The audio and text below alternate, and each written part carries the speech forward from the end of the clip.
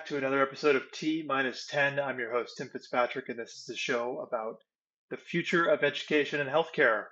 I just had a great conversation with the CEO and one of the co founders of AvoMD, Dr. Yair Saperstein. I'm excited for you all to take a listen. What they're building is incredibly cool. It's squarely in the area that we at Icona are building. They are far ahead of anything we've seen from our partners, and always fun to connect with them and cross paths. But first and foremost, something we didn't actually discuss in our conversation that we had connected on before is why AvoMD? Where does it come from? You might have seen avocados if you've ever checked out their website or been to a conference. It's very cool branding. But there's one little nugget we got from Yair as we were talking, and that is an apple a day keeps the doctor away, while an avocado a day keeps the doctor fresh. And if you know anything about just-in-time education for clinicians, that is entirely where AvoMD is building. But without further ado, I do want to introduce Dr. Yair Saperstein, who's the co-founder and CEO of AvoMD, a no-code platform for shareable clinical decision support. He is a board-certified internal medicine and clinical informatics physician affiliated with Mount Sinai Hospital and graduated SUNY Downstate Internal Medicine and Masters of Public Health. He's also a member of Alpha Omega Alpha and graduated from Albert Einstein College of Medicine with distinction in research and global health, and from Yeshiva College as valedictorian. Impressive guy. Previously, Dr. Saperstein's co-founded two education-based nonprofit organizations, Start Science and Teach. Yair is an acclaimed classical concert pianist and ukulele jammer and has won numerous awards, including the Jewish Week's 36 under 36 most influential Jewish Americans. We'll see if we can even add one of his musical talents to the show notes. We'll see what we can find. But without further ado, please enjoy my conversation with Dr. Yair Saperstein, co-founder and CEO of AvoMD. Yair, welcome. It's good to see you. Good to see you, Tim. Thank you for coming on the show. I want to start the same way I always start for founders on this show, and that is, what is your why? Why are you building what you're building? Yeah, I come from a family of clinicians, mostly physicians. You take a look at the family chat and you'll see there's about 18 physicians that are currently part of the chat. So for me growing up, Wow. it was a big push towards, yes, you'll be involved in medicine, not because it's something that you had to do, but just something that was part of the familial charm. But for me, as I was going through medical school and going through residency, it wasn't about, okay, what kind of clinician am I going to be? It was more about, how can I think about my family in the context of myself? How can I help the community? Because the community is my family. And so, as I was going through some of the issues that I was facing, and I always had an approach of, okay, what are the problems that I can solve? These are things that really took to my heart because I wanted to be able to solve them on a broader level, not just for me. And, as I was going through residency, I really had the feeling that I was being burdened by all of the clinical information that I was supposed to know and learn and constantly stay abreast of, where it was constantly growing at a pace that was faster than I could keep up with. And, I had my little tricks. I had an index card that I would keep for every different clinical scenario. I would write out my little algorithms. And it was different for every hospital system, different for every clinic that I worked in, and different every place that I rotated. And I became a little smarter about it. I made it digital for myself. I took pictures of it on my phone so that I can access it whenever I need it. I'm walking down the hallway to the patient and, they got COPD. I'm going to pull up my COPD algorithm. They have, high blood pressure in the context of CKD. I'm going to open up that algorithm. And so I kept these little notes for myself on my phone so that it's easily accessible. And then it came into something which I can make shareable. I sent these pictures to other people. So now it's shareable decision support that's digital. And this is really just so that I would have access to it, but I wanted to be able to support my fellow residents, and started sharing it with the family also, of course. And then as it continued, really I had a chance to be able to address this in a way that was more sustainable. It wasn't just me building it out, but I could do this together with another friend. I met my co-founder PJ at the Department of Biomedical Informatics at Columbia, and he said in his spare time he was building basically this system for the last bunch of years in a way that would allow for others to contribute to these algorithms in a way that's no code. You don't need programming language. So, like me, you can write out the algorithms or type in the algorithms and then have it in a way that can be sustainable. So, for me and the issues that I was going through, it was how can I stay abreast of all of this overwhelming info for what I need just in time for the right patient in the context of what I'm doing with them, in the context of the system that I'm working for, to give them value and not get burnt out myself. And then it became, how can I allow others to do the same thing? So this is so cool for a number of reasons. Number one, you have the world's best family beta users. I can't believe you, 18 to 20 people, you can just say on a whim, hey, what do you think? Um, so that's very cool. And I know I have the fortune of knowing a bit about what you're building because we've crossed paths so many times from startup health and competitions and all kinds of fun community events. But one question I often hear talked about among whether it's on deck groups or on Twitter or on LinkedIn is the number of clinicians who make the decision to build something.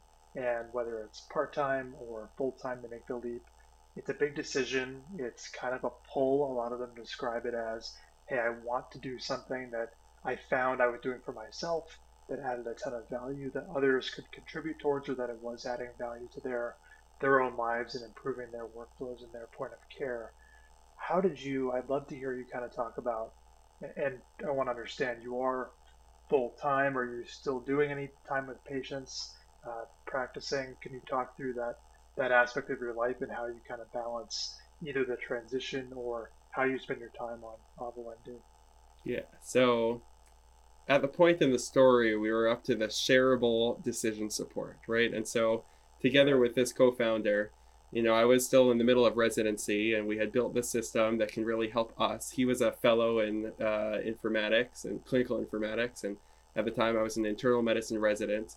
And then progressing a little bit further, it was okay. I became a chief resident, and it really became an Mhm. education tool. How can I have my residents continue to learn with this tool in a way that didn't mean to be a business, didn't mean to be an organization? It was just, how can I not just teach myself, but now teach others through this tool?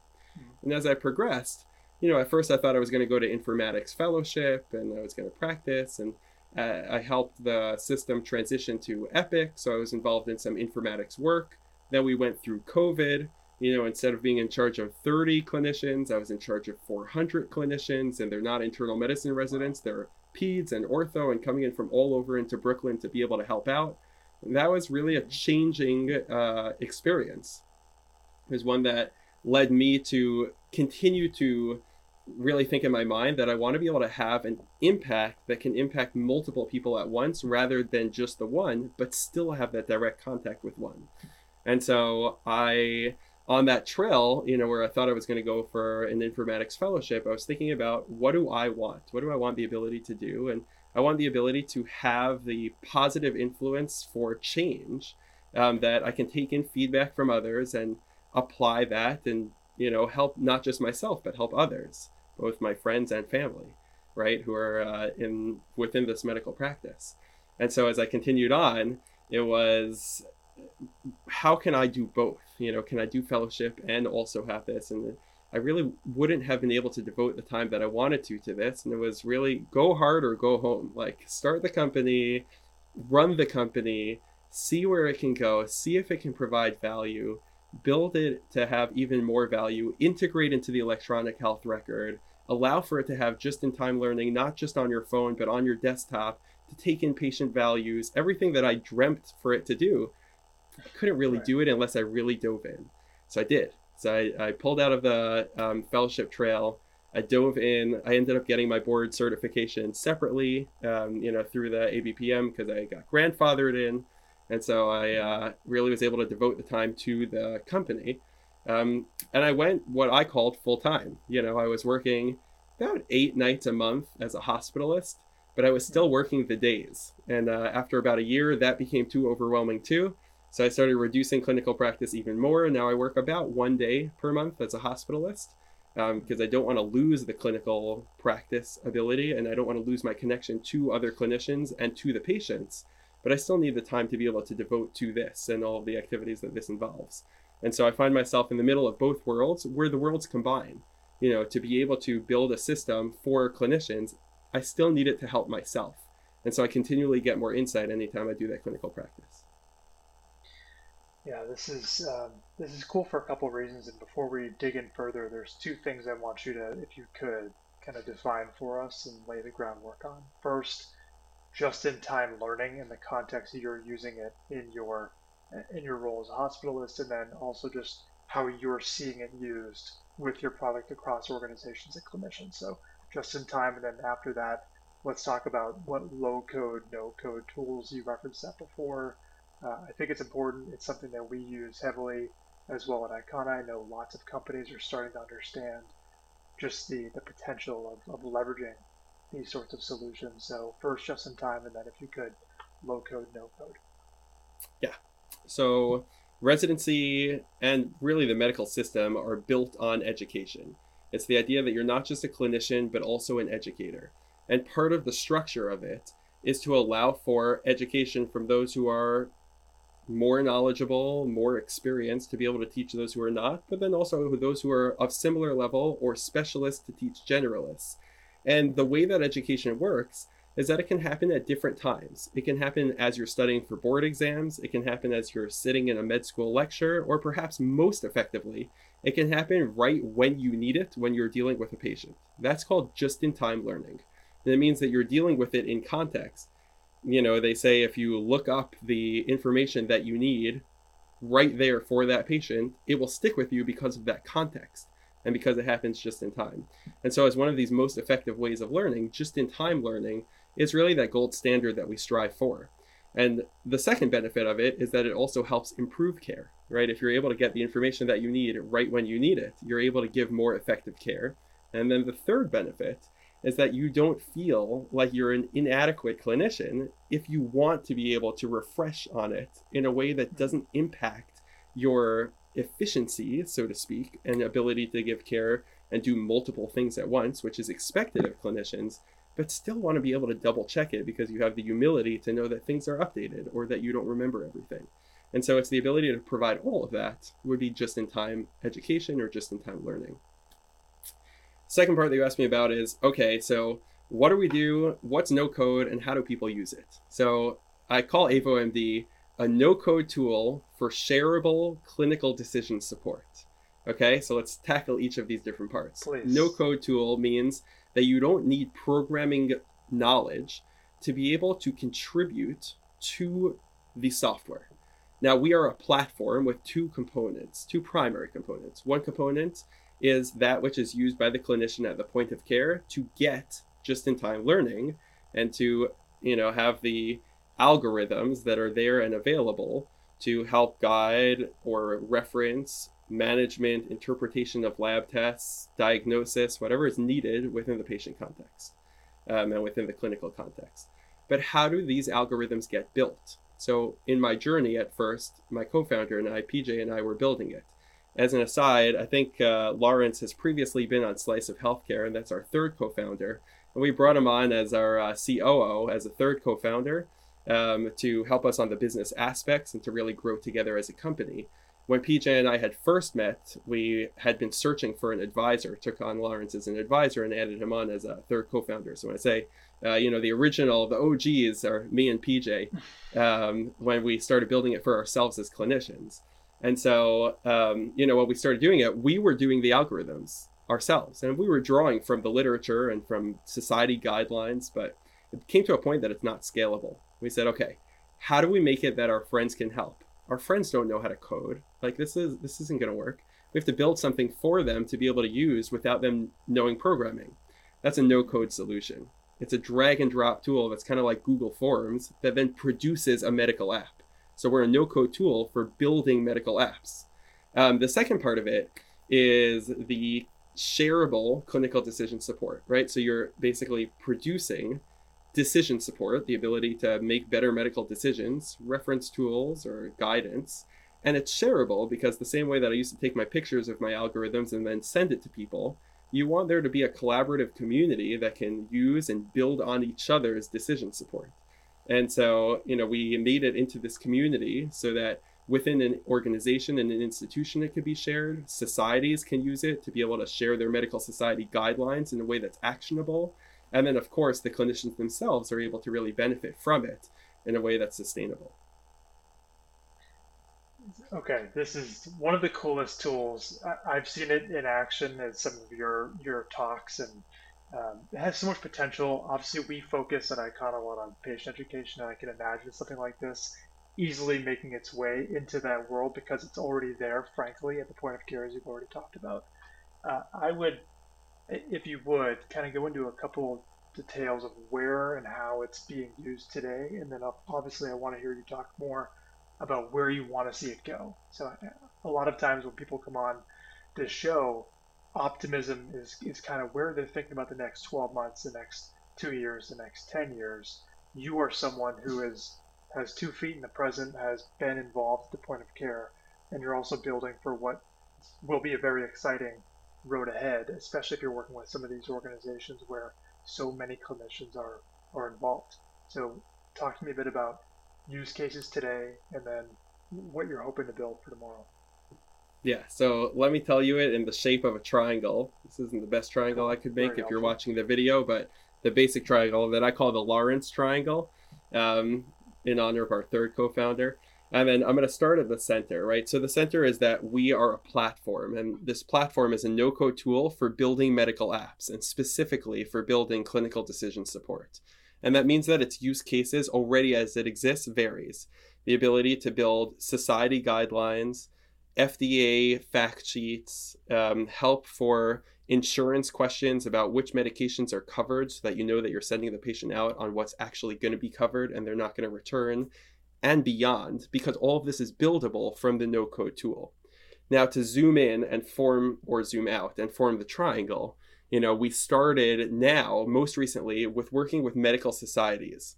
For example, the SCCT or the KDIGO guidelines. Here it's relevant for kidneys, right? And Mhm. so for kidney care. And so, for example, we built with KDIGO some of their guidelines into decision support. Now, it's going to be different for every hospital system and every clinic and every dialysis care center how exactly they're going to employ these society guidelines. So through our no-code tool, they're able to take it as they wish or to customize it to their own needs as an institution. Now, we do have an analytics layer that sits on top. They're able to see how the clinicians are using it, help guide, how is the medical decision making actually happening, and get some insight into it in a way that can allow for the entire medical community to allow for more standardization while also improving care while providing just-in-time education.